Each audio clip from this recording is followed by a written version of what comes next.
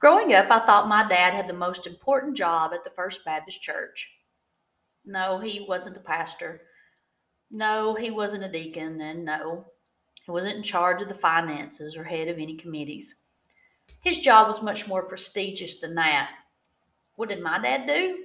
He rang the church bell.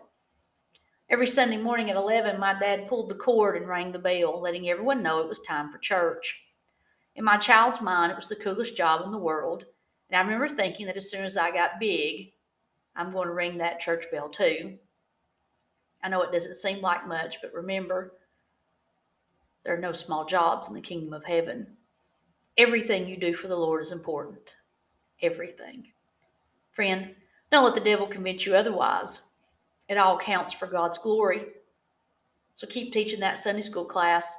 Keep pouring that Bible school Kool-Aid. Keep straightening up the choir hymnals. Keep baking casseroles, sending cards, and handing out bulletins. Keep cutting grass, picking up trash, and keep shaking the hands of first-time guests. Keep on keeping on because there are no small jobs in the kingdom of heaven. By the way, I may not ring the actual bell at church, but I still ring God's bell. I just do it in a different way.